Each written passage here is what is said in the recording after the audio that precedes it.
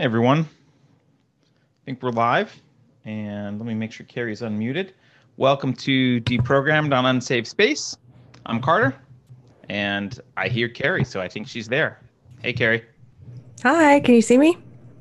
I can, I Okay. can see you. Oh, you know what? Maybe hold on.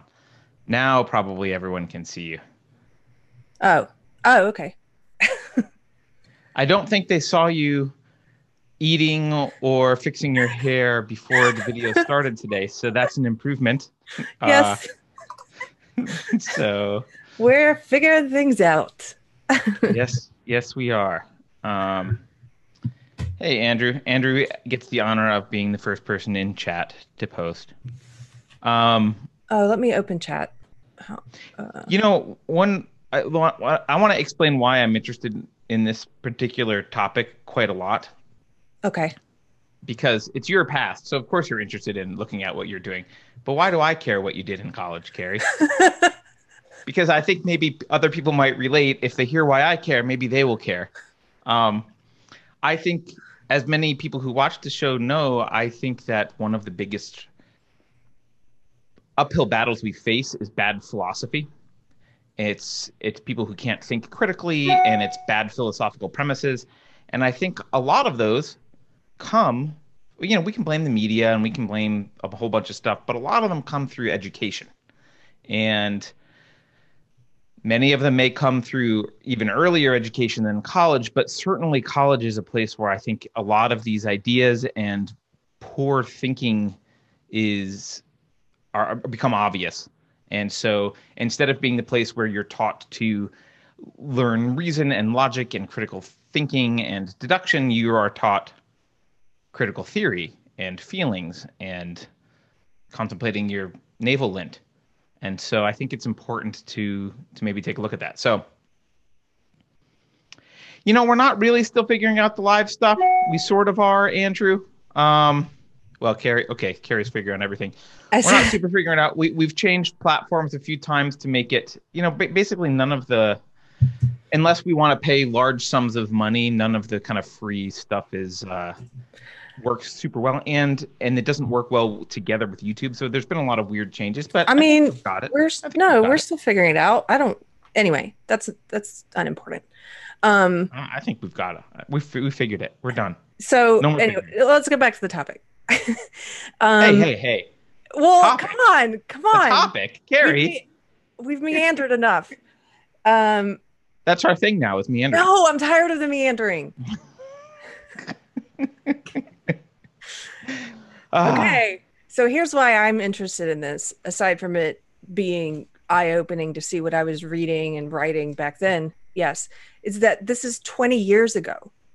And this is all the SJW stuff that we see having infiltrated the mainstream now. I was learning about it in school 2 decades ago. And I can't imagine, I can't imagine how much worse it is now. Because I think actually the standards they've lowered the standards a lot, so it's not even this is a bunch of hogwash, this paper that we're going to go through that I wrote, but I don't think that the kids who are learning this stuff today would even be writing papers that were this good. Like, I think the standard, and I was looking at the class description and everything, and they had a part about um tardiness or lateness policy. No extensions are possible. They've gotten rid of all that stuff because now it's like, oh, it's the patriarchy and it's white supremacy that the standard of expecting kids clocks to are be on. an invention of the Yeah, white male patriarchy. right. Like being on time is an invention of the white male patriarchy, and so they all of this stuff is even more lax now. I can't even imagine. So Well, I think you're probably, I mean, I'm sure you're 100% correct in the college. Not only has it gotten worse, I think a lot of the ideas that we're seeing that we saw in college 20 years ago that you went through, they're now just being pushed down to high school and elementary school, and they're just being pushed earlier and earlier and earlier. So that's one of the things that uh, interests me here. Um, Also, frankly, a lot of people pay lots of money to send their kids to school. Can you just give us an overview, Carrie, of where you went and what you majored in and why you took the class that we're going to talk about. Okay, so yes, it wasn't all like this. I went to Duke and I majored in biological anthropology and anatomy. So if I had picked any of those papers, we wouldn't be able to have this conversation because they were not SJW in nature. I mean, it was hard science. And I bet those classes are different now, though. I bet you Especially will. anthropology. Yeah. Yes, I bet you would find, even in Yeah. biological, because it wasn't cultural anthropology, it was biological anthropology. But I bet even in biological anthropology, you would find SJW stuff now. But anyway, so my major, put that aside in one category. My minor was women's studies. Mm. And so this was all of this. Then there were a lot of classes. Carter encouraged me to go through this box of old coursework, and I just pulled the first folder off the top. And this is what is it? Sexualities in film and video. But there's a ton of classes like that. And I have another one in here called Sex and Sexuality. It was just all this stuff was for my minor. I took a lot of critical race theory classes, queer theory classes, basically all the underpinnings of this intersectionality that you hear about today. Can I ask why you wanted to do a women's studies minor? What was the impetus behind that? Because I was a feminist, and I considered myself third wave feminist. At the time, it meant something a little different than it does now. It was more like riot girl feminism back then. There was like a big riot girl music scene. My favorite, I think I told you before, I subscribed to this magazine, Bitch Magazine. Bitch Magazine it was a great magazine for what it was. It was really dense. I looked forward to getting it. There was a lot of stuff to read in it, but I was definitely I was part of this sort of I became indoctrinated to believe that I was a victim of some patriarchy. And I'm not saying sexism doesn't exist. It does. But what happened was that this ideology convinces you that you have to look at everything through the lens of being a victim of oppression. And so I was very interested in this stuff. I don't know if I'm answering your question well. Maybe you have to ask me a different question. I think that's a decent answer. I mean, I guess what's interesting is I think we simultaneously have this idea about college for kids that you're going to go to college and major in something, and that's going to help your career. But then on the flip side, we accept majors that don't really make sense for like having a career. Like women's studies isn't a thing. Well, see, Like, but you think it is, and you think it is. I thought, oh my gosh, I'm learning the correct way to look at the world. What's more important than this, right? Like you're thinking, and think about any SJWs you've met. This is their religion. So what's more important than figuring out the correct way to look at and interpret the world? I mean, I was so arrogant. I was like writing handwritten letters to my aunt who was Southern Baptist and Christian. And we would go back and forth where she would be writing me letters about why I was going to burn in hell. And I would be writing her letters about why she was part of the heterosexist. Gonna burn in the patriarchy. Yeah, she's part of the heterosexist patriarchy and doesn't even understand her own internalized misogyny. You know, it's just like we're both just like, this is the way to look at the world. No, this is the way to look at the world. And yeah, this seemed very important to me at the time. Interesting. Okay, well, let's before we even go into your paper, let's just look at the assignment, Carrie. I've got your paper all pulled up here. So, Lit 115, I assume that means English 124, sexualities in film and video. So, and here's your assignment. Referring in detail to one of the films screened so far on the course, and with some reference to the readings we have covered, discuss the ways in which sexuality is connected to race, gender, or location, do they mean like where your origin? I don't know. Other reading beyond the syllabus is not required, blah, blah, blah. Okay. So, Carrie, you wrote about the movie Gilda. Gilda's a great movie, by the way. If you haven't seen it, it is a great movie. Rita Hayworth. So I don't know if we should read the whole paper, but we could. I don't think it's my job to read the paper. Maybe you would want to for people, or read out parts that you think are particularly important. But I've got the whole thing queued up. So how do you want to introduce this to people? Well, let's just start by telling you that I got an A minus. Okay. You did at the end here. You got an A minus because I think you could have gone further, he says here. You could have analyzed it even more in depth because you weren't quite ridiculous enough. My favorite part, can I just share my favorite part of this? Yeah. My favorite part is, let's see, where is... Mulvey further emphasizes that the female figure, while constituting the object of the male gaze, also symbolizes the threat of castration to male viewers. As a male viewer, I was... Well, it was enlightening to find that out. Yeah. Okay. Well, let's just read through some of this. So this is basically, we had to read a bunch of coursework, right? And so everybody I'm citing here is some coursework that we had been assigned to read.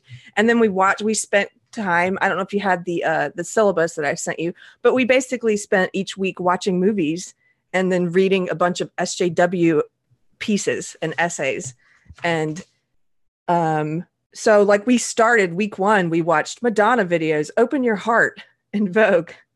And then the reading was by Michael Musto, Immaculate Connection. You guys may recognize his name, by the way. He used to write a lot for queer publications, Michael Musto. Anyway. Yeah, so everyone, I'm sure, is totally familiar with that. Oh, well, I recognize. Okay. You may recognize him from such famous queer publications as... I think he wrote for like Out magazine. I think he ended up writing for Out magazine and stuff. But anyway, okay. The Origins of Sexuality, that was week 2. We read Freud, 3 essays on sexuality. We read Sedgwick from The Epistemology of the Closet. Week 3, Sexuality, the Gaze, and Theories of Identification in Cinema. We watched the movie Morocco. And then we read Laura Mulvey, Visual Pleasure and Narrative Cinema, which is the one I refer to a lot in this essay. We read White Privilege and Looking Relations, Race and Gender in Feminist Film Theory by Jane Gaines. White Privilege. And we also read Performing Disidentifications by Jose Esteban Munoz. Week 4, Repression, the Production Code and the Production of Sexualities. Then we watched Gilda. We read The History of Sexuality, Foucault, of course, Power and Sex. Week 5, Something Queer, Rereading Hollywood. We watched Gentlemen Prefer Blondes. We watched Dry Kisses Only. We read There's Something Queer Here. Colonial, week 6, Colonial Space, Masculinity, and Homoeroticism. I think that might have been the week we watched porn. Anyway, it goes on and on. Colonial Space and Female Sexuality, Representing Black Masculinity, Dressing Up, Glam, Bisexuality, Performance, and Identity. This is just on and on and on. Queer Youth and Tales of the City, Sissies and Mommy's Boys. I mean, that was a whole week dedicated to that. Week 15. Well, I mean, think about how you could possibly have a productive life without really understanding that in depth, Carrie. I don't know. Right. Possible. Week 14, Lesbian Visibility in Indian Cinema. Week 15, this is the pornography week. Week 15, Pornography, Censorship, and the Politics of Representation. That week, we watched a lot of porn in class. Like, we learned That's not uncomfortable at all. Yes. And we learned the difference between like gonzo porn and just like all the different, I still remember, yes, it was seared in my mind. Week 16, Autobiography and Narratives of Identity. And it just goes on and on. Identity, these recurring things that they care about. Sexuality, it's all about race. It's all about gender. It's all about all the intersectionality stuff that we've talked about. But yeah, so let's just, if you want to take a look at what I spent money on and took out loans for, and worked several jobs for, and my parents spent a lot of money on. Do you want me to This read is so parts of this? sad. Yes. I think you should read some of it. I don't know that we should read the whole thing, but I think you should read like maybe the beginning, some Okay. salient points in the middle, and then your conclusion, I think kind of is a good summary, obviously. And you Of should feel free to interject about with your thoughts of someone who was never in this ideology. oh, I will. Okay. Okay. Um, in her essay, Visual Pleasure and Narrative Cinema, Laura Mulvey analyzes how the fascination of film is both reflective of and reinforced by pre existing social ideals centering around a heterosexual male subject. Let's just pause there for a second. Um, because I know I'm pausing too early, but No, I want go to ahead. pause anyway. This is why a lot of people view this as complete bunk. This is an entire, I won't say industry, but an entire field of study, which I'll put in quotes, dedicated to baseless pontification and over analysis, like reading into things. It is most of society heterosexual? Yes. Yes, it is. Were a lot of moviegoers male? Probably. Why is like pre-existing social ideals centered around a heterosexual male subject? It's like it's reading into something that doesn't need to be read into. So, well, Movies are made for audiences. no, so Audiences, what they believe, and this relates to that word othering that we've talked about. right? They believe that movies are made for straight white men and not for Right. audiences, for straight white men, and that everyone else watching has been othered because it's not catering to them. Well, but again, first of all, I mean, okay, daytime soaps are made for straight white women. Fine, right? We live in a culture where most people are straight, which, by the way, is normal because we would not exist if most of the species didn't want to have heterosexual sex. So that's a normal thing. Doesn't mean that there aren't abnormalities that we can accept as fine, but clearly that's a normal thing. And most of the culture is white. So if you go to China, cinema is not made for straight white males. Cinema is made for straight Chinese people, depending on what kind of cinema it is. I guess my point about reading into this stuff is this is a way to generate it's pseudo intellectuals. It's right. It's a way to like make it seem like you're making more profound statements. It analyzes how I know this is your words, but I'm going to mock you. Analyzes how the fascination of film is both reflective of and reinforced by pre-existing social ideas centered like what? So movies are made for normal people? Is that your point? That's the point. Hey, Die Hard's a guy movie. Great job. A movie called Gilda about, starring Rita Hayworth, in which she is seductive in 50% of the film, is for guys. Yeah. Yes. What great social statement is that? Why is that? Well, Why is that academic? Why does it need to be analyzed? So what they do is they take this as this is indicative of. They say, well, this is evidence of this sexist, racist, heterosexist culture we live in. And even though the majority of people are straight, and in America the majority of people are white, the idea is that you should be it's like equity in film, that you should be catering to, that nobody should be othered. You should be catering to the other, no matter how small. I mean, look at the trans population is like a fraction of a percentage point, right? No, I understand.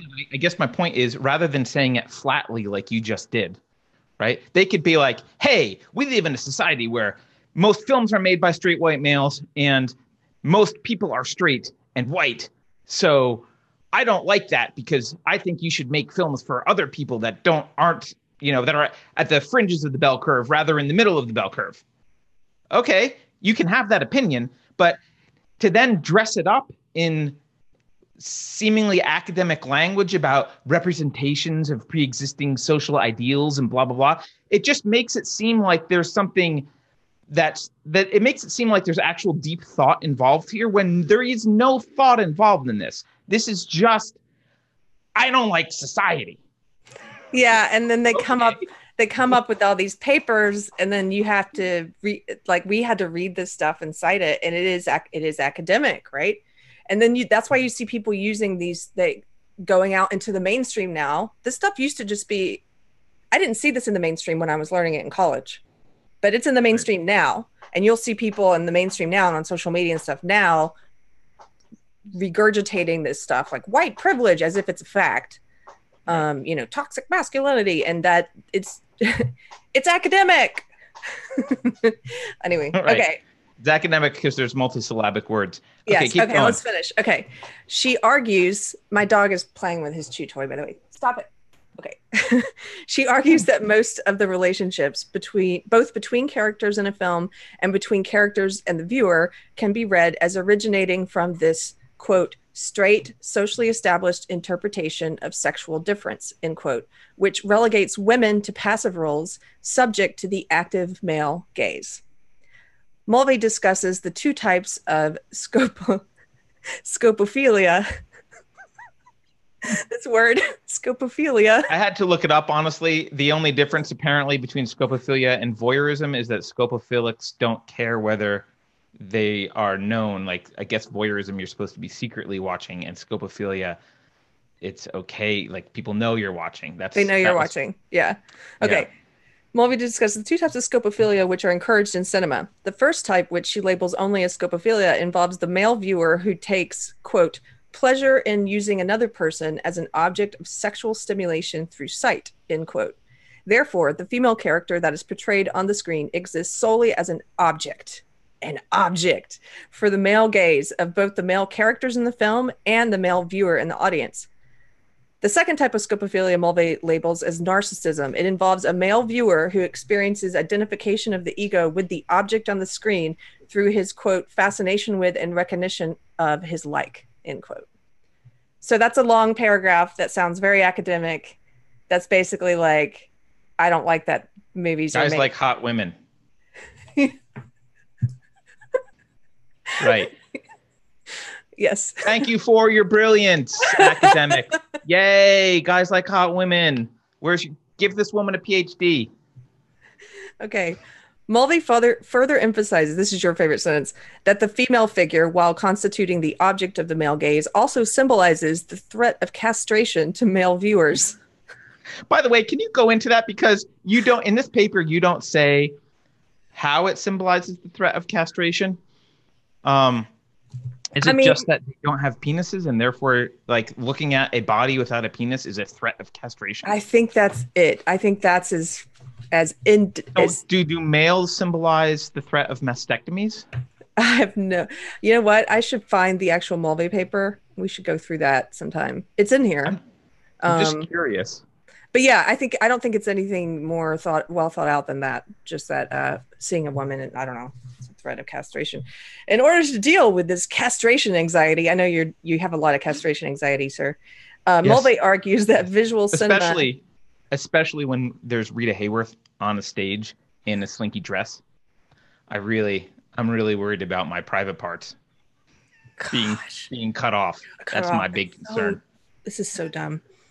Okay, in order to deal with this castration anxiety, Mulvey argues that visual cinema is able to negate the threat in one of two ways: by either demystifying the woman, counterbalanced by the devaluation, punishment, or saving of the guilty object, or by disavowing the threat through use of a fetish object, or, quote, turning the represented figure itself into a fetish so that it becomes reassuring rather than dangerous, end quote. Although there are certainly cases where I feel that Mulvey's analysis is not sufficient or all-encompassing, I would like to demonstrate how her interpretation of visual pleasure could be applied to and used to interpret a sequence from the 1946 film Gilda. So okay, that's how the essay starts. It's pause time for two things I just want to say. Actually, first, it's just a question. By the way, I love that there's people in chat. So many of these people, I I just want to kind of step back. Yeah. Our audience is getting to be awesome. There's like fights happening sometimes in YouTube comments, and like we don't have to be the ones defending any ideas or arguing. Like we've got enough smart people who are engaged that there's really interesting discussions happening. And by the way, I do have a long list for those of you who are saying, watch this, read this, whatever. There's a lot of great stuff you guys are recommending. So thank you. I just wanted to pause and say that. Now, Like Andrew says, well, yes, academia guys do like attractive women. Thanks. right, Captain, it is. It's Captain Obvious. The other thing is, have you ever been? I know you have.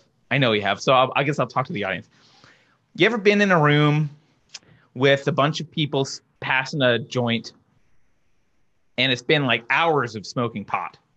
So it's not the beginning where you kind of start with an interesting conversation and the conversation hasn't gotten deep, but it's like really lots of pot smoking has happened at this point.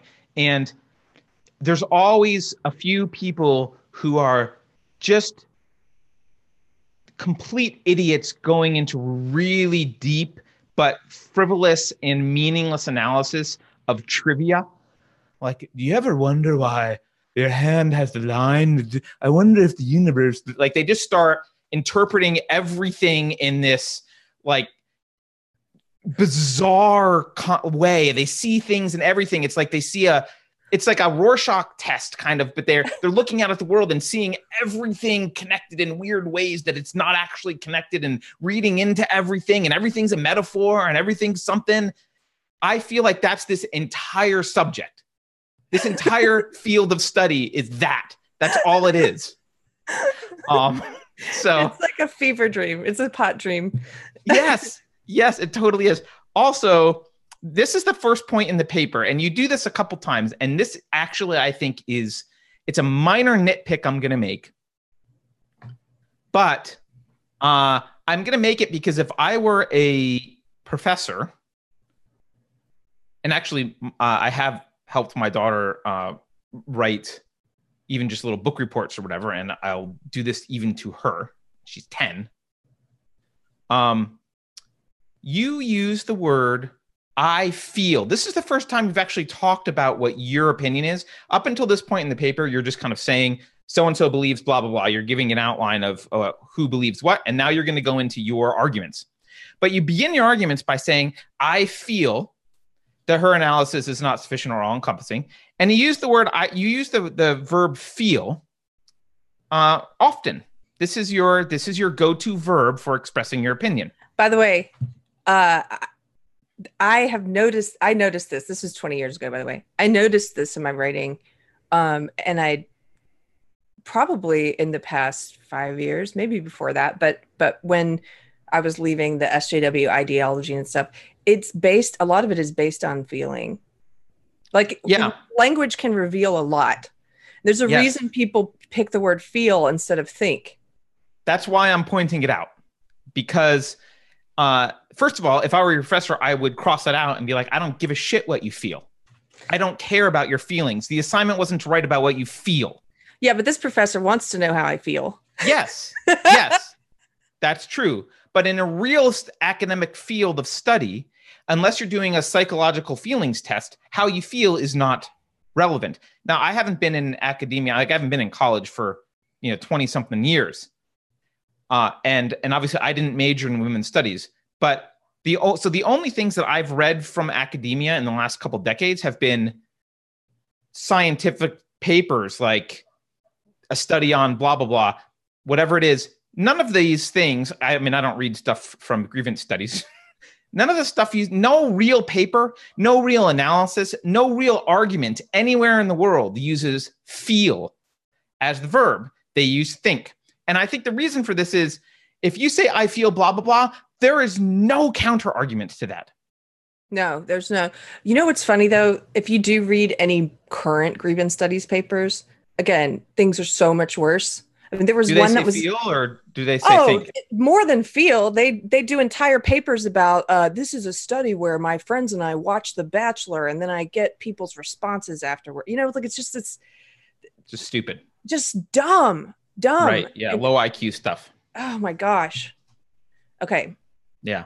By the way, people are talking about marijuana now. I don't recommend smoking about marijuana. I'm agreeing. I'm just saying that's an experience that I have had. Okay. Look, so you're using, so yeah, I just want to point out that you're using the word feel, and it does two things. One is it prevents any counter arguments, and two is it allows you to not have to use logical arguments backed up with evidence or facts about anything. It allows you to just freely pontificate. The word feel is a Pandora's box for, I can say, after I've used that word, I can say, interpret, assume anything. It's all just feelings. But that's what there is no, I don't have to do anything about it. But that's what SJW ideology is based on. So they prioritize feeling and emotion. They prioritize lived experience. They prioritize all of that stuff over facts, over thought, over ideas. Why is that? I know why it is, but why do you think that is? Well, like you said, because you can't counter it. How can I say, well, you don't feel that way? Right. Well, you've said this many times. What's the thing they're most concerned about? Power. Power.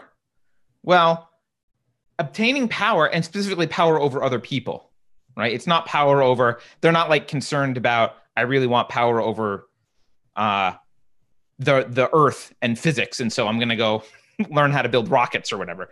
They want power over people. That's what they mean by power. And power over people, to manipulate people, facts aren't as important as feelings often. To manipulate people, what matters is a mastery of emotion, and the truth is mostly irrelevant. So they absolutely use emotion. Yeah, that's the basis of their epistemology. It's anti-reason. So that's all I wanted to point out, because even that little thing, letting you get away with that and talking in that way, undermines your critical thinking ability. Yeah, but see, these professors would never correct that because they are SJWs. Feeling right, does no, they matter. want to undermine your critical thinking ability. This is exactly what they want. Yeah. Oh, totally. And as you'll notice, you got an A-, Carrie. You did a great job. Well, if you show the paper, he barely wrote anything here at all. He barely gave any criticism whatsoever. Just a lot of check marks on the left. Yeah, he there's almost no criticism. In fact, he loves when you express that you have doubt. He loves it. The only thing he says, good.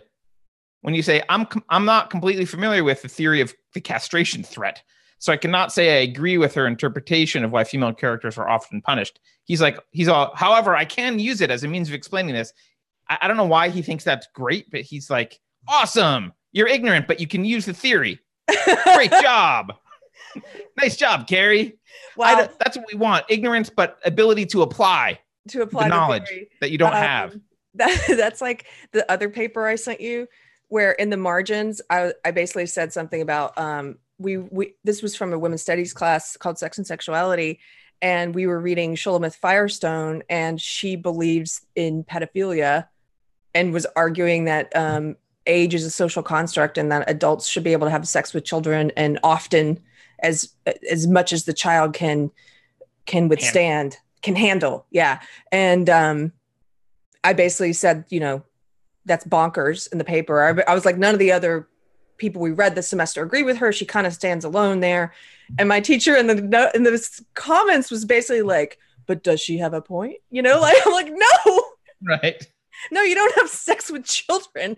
No, she doesn't have a point. Yeah. Well, and that's part of, you mentioned Foucault, depending on, right? Depending on how American you want to be when you pronounce it. But clearly we're reading the postmodernists. This is based on a lot of postmodern philosophy, and part of postmodern philosophy is the breakdown of epistemology. And so part of the breakdown of epistemology is destroying reason, and part of it is introducing uncertainty about what, like, there is no absolute truth, right? The metaphysics of postmodernism is there is no objective reality. That's part of the postmodern metaphysics. So that's why you can start like, well, people can ask weird questions. You can say, well, is this conclusion valid? Is there a point? Even though there was no reason to argument, or the reason arguments for flawed, you can kind of ignore all that and be like, yeah, but what is truth, basically? You can kind of ask those kind of questions, and people can kind of not, again, it's kind of like being high, where it's just like, oh, yeah, maybe there's a point, right? Without any rigor. There's no academic rigor because academic rigor requires critical thinking. All right, so should you read some more of your thing here? Carrie, you're muted. I don't know why. Sorry. So the rest of this paper, I mean, I basically go through shot by shot and then just prove what we said at the beginning, which is that this film shows a lot of Gilda's face and you're seeing it through the male character's eyes. And, you know, there's a lot of that. And so it's, and the funny thing is at the end, the professor's like, he says, I feel like you could have gone further though, in analyzing the visual discourse of the film. More careful discussion of individual shots and camera angles is needed to really clinch your argument. A good start nonetheless. But so how much more mundane, like, and then you should get this camera angle and talk about this. But so, yeah, it's sort of let's see. There are several scenes, although there are several scenes in the film that might be interpreted through use of Mulvey's analysis. I believe the sequence towards the end where Gilda sings, "Put the blame on Maine, boys," to be one of the most obvious. The sequence starts with Johnny hearing music, which causes him to go to the window of his office and open the blinds. He peers down to the stage, and there follows a point of view shot, which shows Gilda on stage performing a song and dance for a mostly male audience. We then get a long shot of Gilda performing the song from the perspective of the audience. It is obvious that in this sequence, Gilda is the erotic object of the gaze of both Johnny, the on-screen male audience, and the gaze of the assumed straight male viewer. Mulvey says that this type of device allows for the, quote, two looks to be unified technically without any apparent break in the diegesis. Diegesis? What's that word? Diegesis. Diegesis. It's a kind of storytelling where there's the audience is separate from the narrator, who's like separate from the subject. Thank you. The gaze of the spectator and the male characters in the film are neatly combined, end quote. Thus, by combining the gaze of the male characters in the film and the ideal spectator in the audience, the sequence seems to support Mulvey's assertion that male viewers identify with the male characters as a projection of their ego and their ideal self. Duh. Like, what? I don't know. It goes on and on about close-up shots of Gilda's face. An audience member pleads more. And two men try to help her unzip her dress. This is when she starts stripping. Of course, the ideal spectator in this reading is assumed to be a heterosexual male. And Mulvey's analysis of visual pleasure does not address the possible alternate readings of viewers who do not fall into this category. And by the way, I think they're totally wrong. A lot of these old movies with the really iconic actresses of the time are beloved by gay men and by lesbian women. So they're not even right that this is like, oh, it's just for straight men. It's like, no. Do you know who watches my Betty Davis films with me? Gay men. Like, it's not, I mean, like, that's like a gay man trope to like love Betty Davis. And I think there's a couple other famous, I don't remember who they are, but well, I mean, actresses. Any Rita Hayworth, like all of these, it's kind of this assumption's not even true. But anyway. Yeah. And so what if it is? It's said like it's a problem. Right. So what if it is true? Someone asked about moral relativism. I just want to clarify. Moral relativism is not obviously it's not a metaphysical thing. It's not an epistemological thing. It's a moral conclusion that you can't know. Basically, one's morals. There are no objective morals, and everyone's morals are equal. It's where are kind of equally valid philosophically. So it's like, oh, you know, you believe in female genital mutilation. Well, that's a valid moral stance, or you believe in whatever. Everyone has their own. It's true for you, or it's right for you, but not right for me. That's kind of the idea of moral relativism. The idea that there is no objective morality. Yeah. Actually, so it's funny because what I just pointed out about how they're kind of wrong because there are other viewers. It's the next paragraph here. It's in the paper. Yeah, I remember you saying that, like, hey, lesbians could like this too. I didn't even reread this far. I'm discovering this. Although prominent and emphasized in the sequence, the heterosexual relations of desire and identification would obviously not hold true for all viewers. one might assume that a female viewer could identify with Gilda in this sequence as the object of the male gaze and a projection of her ideal self on screen. One could also argue, however, that a female viewer might instead find pleasure in using Gilda as an object of sexual desire, as does the ideal male viewer. Another alternate reading might be found in the perspective of a gay male viewer who might identify with Gilda instead of with the men in this sequence as the object of the male gaze. Alexander Doty describes this type of reading in regards to his first interpretation of Gentlemen Prefer Blondes. He says that his, quote, pleasure initially worked itself out through a classic gay process of identifying alternately with Monroe and Russell, thereby experiencing vicarious, if temporary, empowerment through their use of sexual allure to attract men, end quote. What is obvious? Carrie, what? you know how you get bored about money talks? You're totally bored about this. I'm sorry. That's okay. Okay, but look at this last part. Okay. What's obvious with these readings of the sequence, however, is that they don't fit into Mulvey's analysis of visual pleasure in cinema. And considering only ideal viewers as opposed to actual viewers in an analysis of sexuality in film, you run the risk of masking alternate readings that were either purposely implied or accidentally realized. I don't feel that Mulvey's intention is to mask these alternate readings, however, in favor of male heterosexual reading. Blah, blah, blah, blah, blah. Yes, it's boring.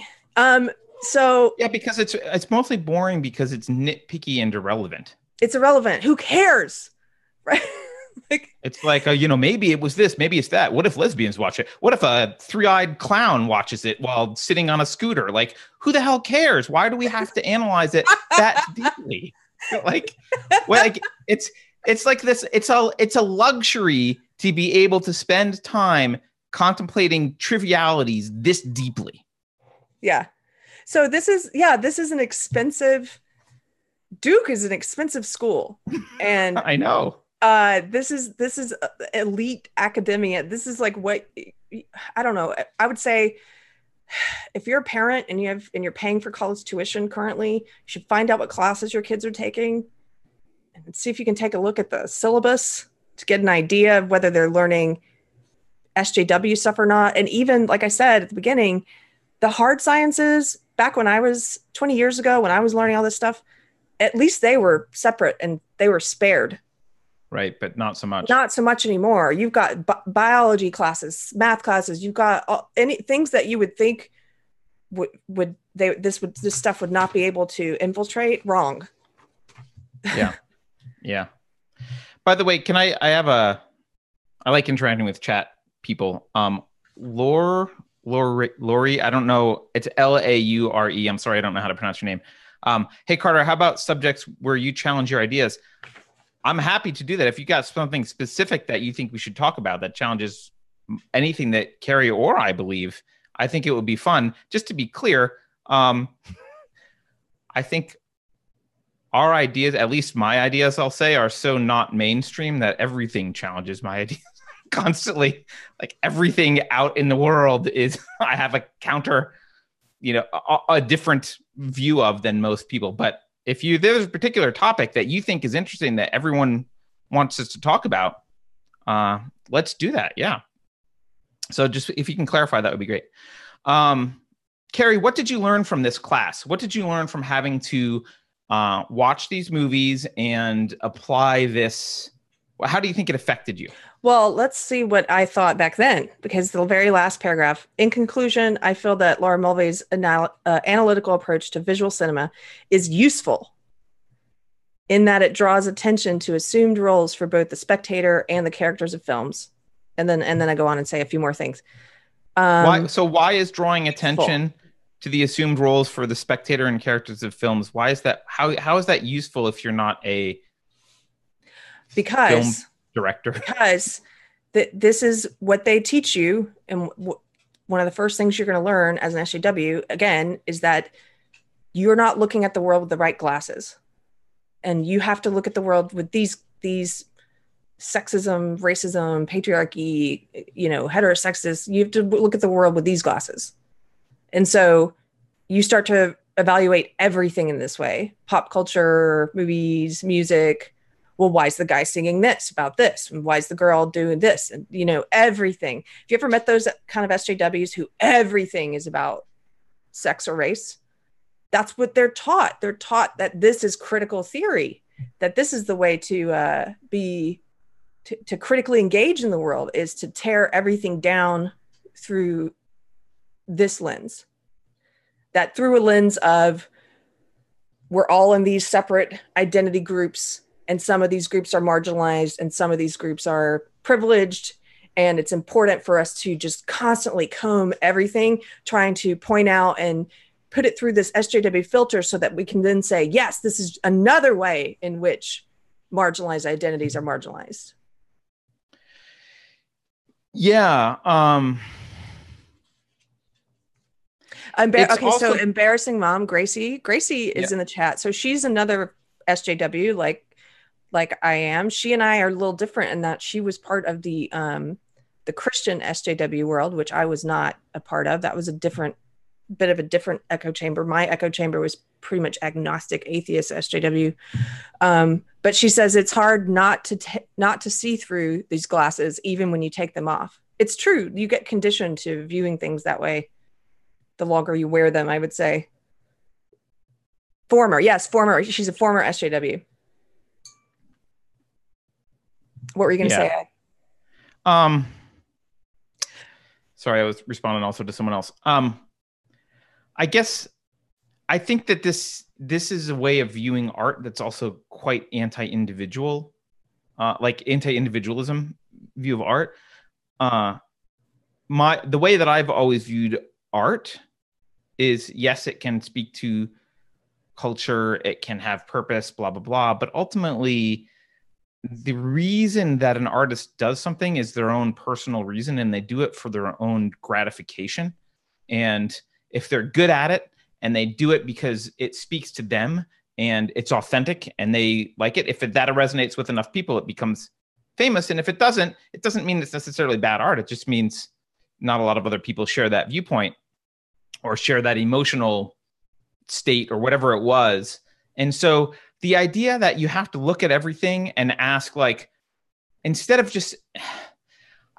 looking at it and saying, oh, this person made this film or did this thing because they are just individuals expressing themselves, or they're a group of individuals expressing themselves and telling a story in a way that they want. You have to look at it in a critical eye about how, well, wait a minute, your job is to tell a story that reflects the world that I think is better than this world. And I'm going to nitpick you if you're doing things that I don't think portray the world in a way that I view as socially progressive, rather than just portraying what you want because you want to. Does that make sense? I don't know if I'm being articulate. No, you are. And so this paper, again, this class we're talking about is from 20 years ago. Look at what they've done. Gracie says they suck all the fun out of life. Yes, they do. Look at what they've done. Look at the impact that this crap has had in the mainstream on film and comic books, video games. I mean, art, young adult novels. Yes, all art. All art. Yeah. Is that now they view things through, it's this lens of like, how many people of color are in this cast and how many women and how many trans people. And we've got to have, you've got to check off all these boxes, which, by the way, it's disproportionate. It's not actually it's to a degree now where it's not actually reflective of the demographics anyway. It's like, there's I don't know. It's Hollywood seems to do, if they're way over here, right, and they're focused mostly on straight white guys, then the answer to that is to go way over here and just make sure that the thing you care about the most is that your cast is diverse, and do completely the opposite. They don't know how to just put the art first. Well, they're taking your art away from you. Mm-hmm. They're saying that you are not allowed to have your individual expression of art in the way that you want. We're not going to judge it. We're not going to say, I like it or don't like it based on how well you expressed your ideas or what they're going to judge it based on how well you've been, like how your art, they view everything as propaganda, basically. So it's like, well, how will your art move the progressive agenda forward? And if it won't, then it's bad and you're bad. The purpose of art is only to move our progressive agenda forward. And if it's, I'll say maybe progressive isn't even the right word, but it's the social justice postmodernist ideology forward. And if your art doesn't do that, shame on you. Yeah. Well, that I've actually had them say to me outright. I mean, I posted like Silent Live, for example, used to be hilarious, totally propaganda for the most part now, SJW propaganda. And I shared a video sometime in the past year of something just, oh gosh, it was all the women on SNL and it was some stupid music video about rape culture and it just was awful. It wasn't funny. And I shared it and was talking about it on social media. And this professional SJW I know or knew from my previous life, she may have unfriended me by now, who knows? Um, she was arguing with me and she said outright that the most important thing is the message. She's like, it doesn't matter if it makes me laugh. And that was my point. I'm like, well, then we're in agreement because what I'm saying is that to an ideologue, the most important thing is the ideology, is spreading ideology. And that's more important to an ideologue than anything else. If you're a comedian, but you're an ideologue, you care more about message than you do about comedy. If you're an artist, if you're an actor, whatever, if you're an ideologue, you care more about that than, and the same thing with, not to go off on too much of a tangent, but I see a big difference between ideology and principles. And I've had a friend of mine, a liberal friend of mine, who was asking me, she's like, I don't understand what you mean when you say some people ideologues put ideology above principles. Cause she's like, isn't your ideology informed by your principles? No. Principles to me, when I use that word, I mean like universal principles. So somebody who says, I believe it's wrong, the initiation of force is wrong. I believe it's wrong to hit people, but they're cool with this like Antifa punching people because they call those people Nazis. That's an ideologue. That ideologue is a hypocrite. They don't have a universal principle. They actually put their ideology here and then they put their principles here and they don't really follow those principles. Yeah, that's an interesting distinction. I'm actually looking up I just want to look up ideology. Just to be I mean, I think it's like a set of beliefs. Well, you read whatever you find. A manner, this is just according to Merriam-Webster, a manner or the content of thinking characteristic of an individual group or culture. So that's not particularly bad. The integrated assertions, theories, and aims that constitute a socio-political program or a systemic body of concepts, especially about human life or culture. The second definition is visionary theorizing. See, ideology doesn't sound bad. I think it's started to sound, I think many people are starting to use the word ideology to describe what I think would be in the past would be dogma, right? Where they're unquestioned and questioning the beliefs is not allowed, right? So I would describe myself as someone who has principles. You could even question those principles. We could have debates about like the non-aggression principle. And like, I think those are interesting debates to have. Like I could question those principles, but a lot of things, I mean, admittedly, a lot of views of mine fall out of principles. Like if it's a principle and I apply it universally, I reach certain conclusions. And I think that's just integrity. That's not dogma.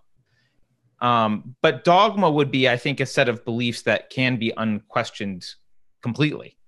Yes, and that's why they have so many internal contradictions, SJWs, because they haven't examined their ideology or their dogma and found that it comes up in contradiction to what they would probably say are some of their principles. And that's why it turns them into massive hypocrites. Yeah, that's a great point. In fact, most of the times I've changed my mind on something in the past has been someone pointing out like that's inconsistent. Here's how it's inconsistent with the principle that you share. And actually things that I'm not sure of, it's because I'm not sure how to apply the principle. Like there's conflict there. And I'm like, I don't really understand how to apply the principle in this case. But see, they don't do. So if you point something out, they have trouble with it. They defend the ideology at all costs. They'll sacrifice they'll say, I don't believe in violence. And you say, but then how can you support this over here? And they're like, well, that's because blah, blah, blah. They have a reason for why they're okay with this violence. Or I don't support censorship, but I support this censorship. Why?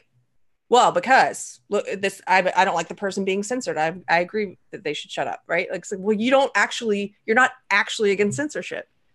Either make sure that your behavior and your actions fit what you claim to believe, or the opposite. Like don't examine their beliefs and try to make sure that they're living according to them. And they'll say, I think a lot of them don't even know what they believe, because they'll say things like, I don't believe in violence, or I don't believe in censorship, but they do. Yeah, I think so.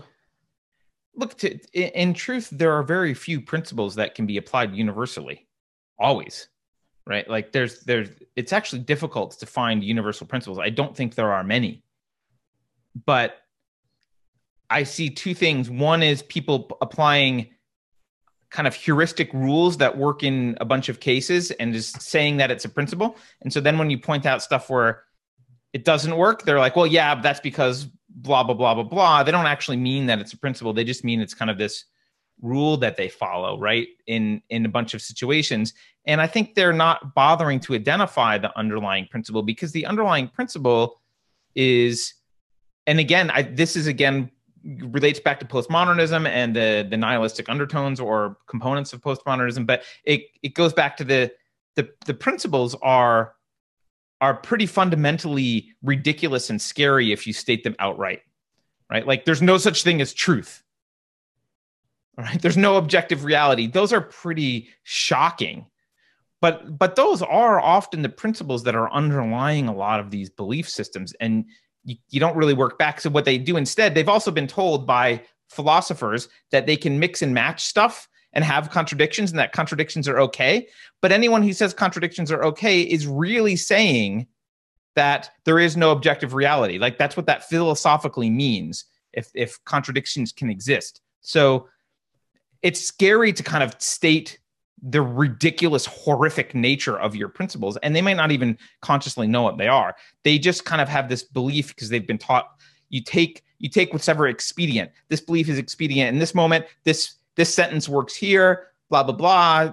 This is good to think about in this way. This is good to think about when in this other way. The fact that they contradict, just ignore that. Just evade that and never explore the contradiction, because exploring the contradiction leads to some pretty scary answers, I think. I wanted to answer a question from the chat earlier. PM asked, putting aside if it's right or wrong, can the absence of religion in the home leave a vacuum that leaves students more susceptible to these ideas? Yes. Even I would say, atheist says yes. But I would clarify and say that in the absence of an integrated philosophical and moral code in the home can lead to that. And unfortunately, atheist hat on, unfortunately, there are very few non-religious people who do that, who even attempt to have an integrated, consistent set of principles by which they live.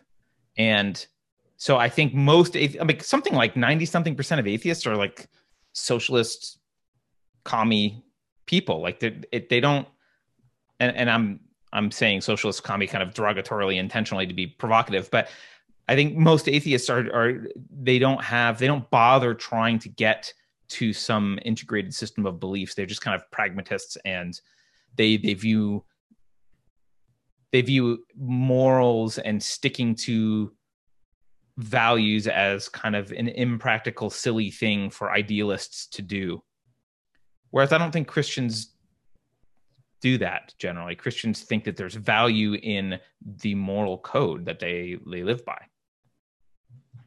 So my answer to this would be anecdotal, and I'm sure some of you are fans of Jordan Peterson. I'm going to mangle this probably, but he talks a lot about Nietzsche and the death of God. You know that bit, Carter? Yeah. You know what I'm talking about? Okay. Mm-hmm. So the whole death of God with like this, which is exactly what you said, creating a vacuum where something else can come in to be worshiped. And that definitely, I think, has happened, I think, on a large scale in our culture, and in my personal life that had just happened. Like I was raised as a Southern Baptist, and then I left that faith behind. It was like a 3-year transition in belief, but yes, by the time I was taking this class, probably, what was this, probably sophomore year, I don't know, there was a vacuum there. And so SJW ideology became my religion. It took the place of God for me. It became the set of, like, it took the place of moral code and a way of living and a way to look at and interpret the world. And it's ultimately hollow. Like, it's ultimately a hollow belief system. There's not a lot of purpose there, and there's not a lot of truth there. And I think people who substitute God, who try and substitute this stuff for God, it's one of the reasons I think they're very miserable. They become very miserable people. Sorry. But anyway, that's my answer. I mean, I know Jordan Peterson's talked about this. I know Stefan Molyneux's talked about this. And I think there's definite truth here, which is that and I'll say this as an atheist, the philosophers came along and they destroyed the church, right? They've poked holes at the church and they pointed out logical inconsistencies, and they attacked the church. And they, for many people, not all people, many people did not succumb to those attacks, but for much of society, they were able to tear down the church. They razed the church to the ground. People were like, screw it, there are problems with this. But they didn't replace it with anything. And that leaves this huge vacuum for, like, okay, well, if it's not replaced with anything, it can be replaced with anything, right? Worship. I think one of the things it's been replaced with almost, probably I would say mostly, is worship of the state and or power, right? It's worship of so many people who are atheists. I call them state theists, because they're not actually atheists. They just believe that whatever the state wants, especially if it's a democratic government, that's where morality comes from. That's what's correct. And that's just irrational worship of a different God. You've just changed your belief system to worshiping the state. And a couple people said, starting with Artema, said, I think consistent morality can be derived from logic and reason. I mean, I agree as an atheist, but very few people even attempt to do that and live their life. And so most atheists are just directionless, purposeless pragmatists who kind of fall victim to their own urges, whether it be power or comfort or whatever it is, and they end up worshiping the state or worshiping something else. So, yeah. By the way, teaching kids, I've probably told this story before, but we have a lot more audience since I told the story because it was a long time ago. I do believe that basic morality should be accessible to 5-year-olds. Like, it shouldn't be, morality isn't so insanely complex that, basic moral codes can't be taught to 5-year-olds. And someone in this chat said, Joe Tundra said, if kids aren't taught at home, they will develop the morality from whoever tells the best story. I disagree with that. I think whoever tells the best story is important. That is true. And if they're taught nothing, if they're not taught how to think, then the best story will control and will win. That's true. But you can also teach them to think in terms of principles, and it's not actually that hard. And once they think in terms of principles, narratives don't matter as much. They become much more vaccinated against narrative-led thinking. And the one silly example I'll use, and it's a small example, but I know you've heard it before, Carrie, but I also know you kind of like this story, I think. When my daughter was really young, at some point, maybe five years old, I guess, I don't know. We were having a discussion about brushing teeth before bed, and she wanted me to read something else and whatever. And so I made a deal with her. Like, I'll read this one thing if then you promise to brush your teeth afterwards. And she said, okay. So I read the thing. And of course, being a 5-year-old, after I was done reading, what do you think she did? I don't want to brush her teeth. Right? Yeah. I don't want to brush my teeth. Right? And instead of getting angry, and instead of trying to force her or threatening spanking or anything like this, or trying to might is right my way into forcing the kid to brush her teeth. I said, okay, that's fine. That's a great principle that you've just come up with.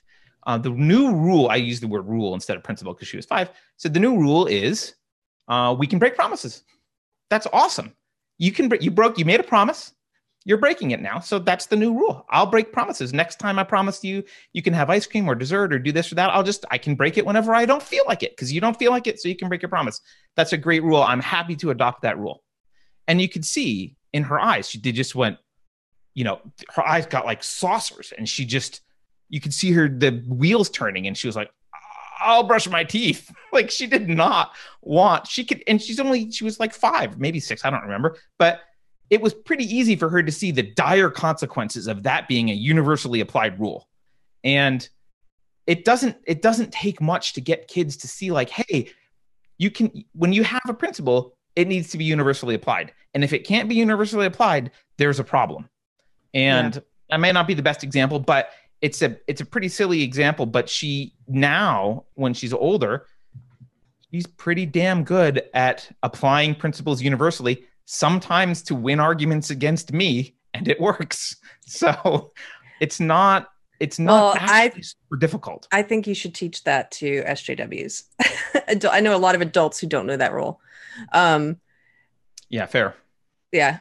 So is there Pete points out in grades 2 and 3, students learn to analyze gender roles in fairy tales. Yes, this is so instead of learning about universal principles and focusing on the things that kids need to know, like grammar, reading comprehension, math, they're learning about gender. They're learning about, by the way, I talked about this with a friend the other day. I don't know if you guys have seen it. I have to laugh at it because it's so upsetting otherwise, but they have this thing that they show to teach kids. It's called the Genderbread Man. And I've seen this. Yeah, where they're teaching elementary school and even kindergartners about like how you have the biological sex and a gender identity and sexuality and all, and then but what's funny that my friend and I were laughing about is they replaced the Genderbread Man with the gender unicorn because the Genderbread Man was too gendered. It sounds very gendered to me. Right. So she was saying, so now it's a mythological creature that doesn't even exist. It's like the gender unicorn. Anyway. Yeah. Well, Carrie, just to get back to I know I know you don't like meandering, and we've been meandering a lot the past few days. I don't know why. Maybe do old people meander? But just to kind of get back to your college experience a little bit and that class in particular, when you were, what was that class? Sexualities in Film, I think was the name. Hold on, let me look up Sexualities in Film and Video. Yeah. What do you think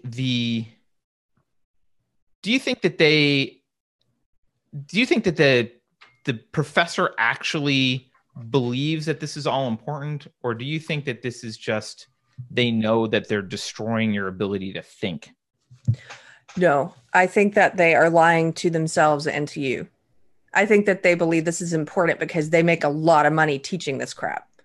And they feel their ego is built on this. They're like, I'm at an elite institution and I'm the director of gendered studies and other nonsense bullshit. Sorry, I cursed. But they get demonetized regardless. I'm pretty sure we could, throw up porn and it wouldn't matter. They hate us. So I was just looking at the textbook list for this class. Out in Culture, Gay, Lesbian, Queer Essays on Popular Culture, The History of Sexuality, Michael Foucault.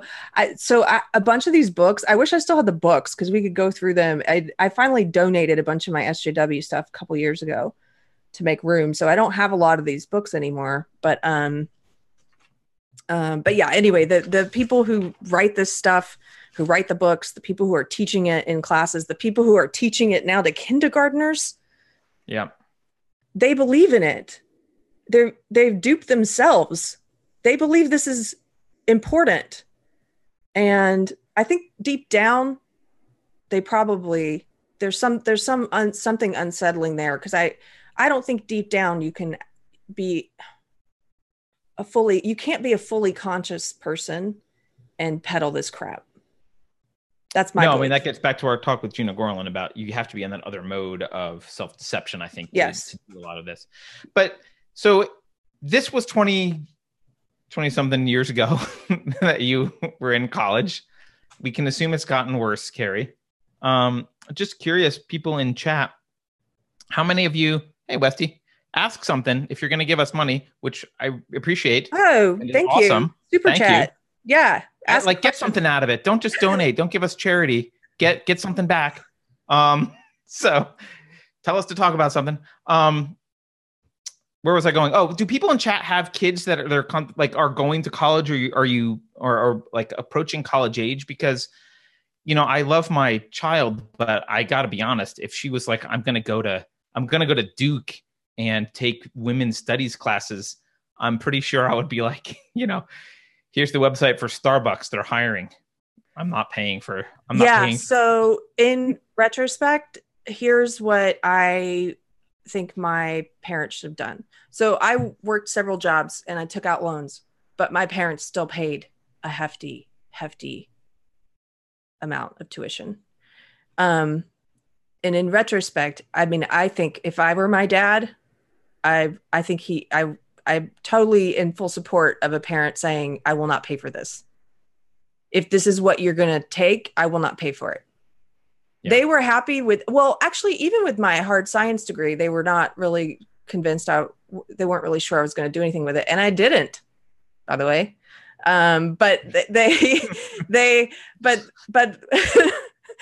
why are you laughing?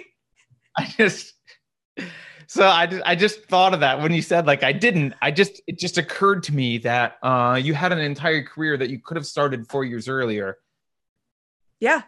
Well, I had to. So here's what happened. I went to Tanzania. I know we were going to talk about Tanzania at some point. I spent half of my senior year in Tanzania studying colobus monkeys. I finished a certificate in primatology, and I needed to go to grad school. But what happened in Tanzania was that I had been all this brainwashing, all of this, look at everything through this lens, right? I became really disillusioned while I was there. And I felt like, and some of this is true, but it shouldn't have derailed me in the way it did. I felt like, what I was studying wasn't that important when looking at, you had like these wealthy, mostly white Westerners coming over to African countries and studying like deforestation or environmental issues or the reduction of monkey populations, right?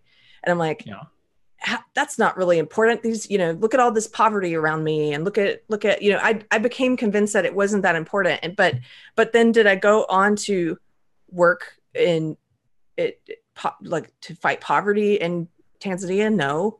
What did I do? I directed myself into, well, I'm going to fight for this ideology, right? So I worked a couple of odd jobs after that, and I was like thinking about, well, maybe I'll save up money, because at that point I knew if I was going to go to grad school, it's like I had to pay for it myself. And I was like, maybe I'll save up some money and go to grad school. I'll think about it. But what I instead did was, my first job that really incorporated my ideology was working as a production assistant and a management assistant for Margaret Cho's, the person who was her manager at the time. Right. And that allowed me to bring in all of this stuff I had been indoctrinated with in college and put it to use and feel like I'm changing the world for the better through comedy and like working with comedians who are going to address racism and sexism and homophobia, and, taking those comics to colleges and just really emptying the coffers of the, we could make, I think I mentioned this in a previous video, most comedians, like a straight white male comedian, you got the college entertainment budget to work with, and that may not be that much. But man, with Margaret, I could go in and take, like, we're going to take the money from the LGBT group, we're going to take the money from the people of color group, we're going to take the money from the women's group, we're going to take the money from the entertainment group as well, and the Asian, all of which you're paying for if you're paying for your kid to go to college, because that's part of student fees that get distributed to those groups, just to be clear. So you could make a killing at colleges if you checked off enough marginalized boxes. So this is one thing that's interesting about this story, Carrie, is it reminds me that I see this, the most obvious glaring example of this is people who say, for example, there should be more women in science. Women who say there should be more women in the STEM fields. And then you can ask them, what did you major in? Women's studies. It's this idea that to make a change in the world, the noble thing to do is to choose the easy path of least resistance and not actually do a damn thing, but to just argue that other people should spend their time, energy, and money doing things, but you're not actually going to do anything. It's the weakest, most pathetic way to pretend that you're actually helping. If you want to help, if you want more women to be in STEM and you're a female, go into STEM. Well, no, but so here's what's happening. They're taking the women's studies into STEM. They're changing STEM. They're changing because they don't want to do actual STEM. Right. They don't want to. They want to do women's studies, or they want to do critical race theory, and they want to do indoctrination of their belief system. But they want to say that they're in STEM. They want to be in. That's why now somebody said, I don't see how you could be a hard science major and then a women's studies minor. Oh my gosh, it's more than possible. And now you can. It's integrated. I have a friend who she posted about this conference. It was like not a biological anthropology conference, but something related. Anyway, this is a hard science, this field that she's in. The whole thing she was posting about was about gender identity in the field and, race consciousness. And I'm like, did you guys actually do any science at the conference? It was all SJW stuff. Right. And these people organized. She's one of the organizers of the Science March. Right. They organized that. Scientists don't have marches, right? This is the thing. Yes. They're corrupting what we view as hard sciences, and that's why it's important to remain vigilant, because she's not in the hard sciences. She's in a subcategory that she surreptitiously got into the hard. She got the label of hard sciences without being in the hard sciences, right? It's like, what was the conversation we had the other day with someone, Carrie, where they're like, feminist astronomy was a thing somehow. It's like, that's not a thing. Yeah. It's just astronomy. Feminist astronomy means you don't do any astronomy. You just do feminism, talking about the stars. That's all. So, but James Lindsay was the one who, we were talking about something on Twitter once. I think this is back before I came out as anti-SJW, and I had my old Twitter handle which was former SJW. And he's the one that told me, look at this stuff from the astronomy forum on Facebook, and it's all SJW stuff. It's all rules. Right. This is in the hard sciences. So don't think that just because if your kid's at college and you're like, oh, thank goodness they're not taking any sexuality in film and video classes, look at their biology syllabus. Any of this crap that you see in there, like, take a look at the syllabus. Maybe the real takeaway here, Carrie, because this is something that I struggle with as a parent of someone who's nowhere near college. I think a lot of us grew up in an era in which we could trust someone else with the education of our child and not ask a lot of questions. We were like, well, go to a good high school, they'll go to a good college. I'm going to trust that it's going to get taken care of. I think we're definitely in an era now, which no matter how old your child is, from preschool all the way through grad school, if you're having any sort of control or involvement in your child's education, you need to really look at the curriculum and understand what they're being taught and oppose and not fund things that are destructive to them. So if they're going to go, don't worry, Dad, I'm majoring in biology. Well, if you look at the curriculum and it's feminist biology, that's not biology. Or feminist astronomy, that's not astronomy. So I think parents need to step up and do a little bit more work to vet what it is their kids are being taught. Something, Carrie, that bothered me. Can I ask you this question? Because you and I grew up at the same time, and I did not have this in high school, but I'm wondering if you did. Did you have to take basic logic and reason in high school? I did not. Neither did I. But it's not that difficult. It's not something that you can't teach in junior high school. It's not rocket science. I mean, yeah, if you're going to get into reading Aristotle or something, it can get intense, but basic logic and basic critical thinking, those are not difficult subjects. There's a reason that they're not taught in high school. And I think that reason is primarily they undermine the indoctrination in college to a large extent. People wouldn't fall for this crap if they understood how to think rationally before they started taking these classes.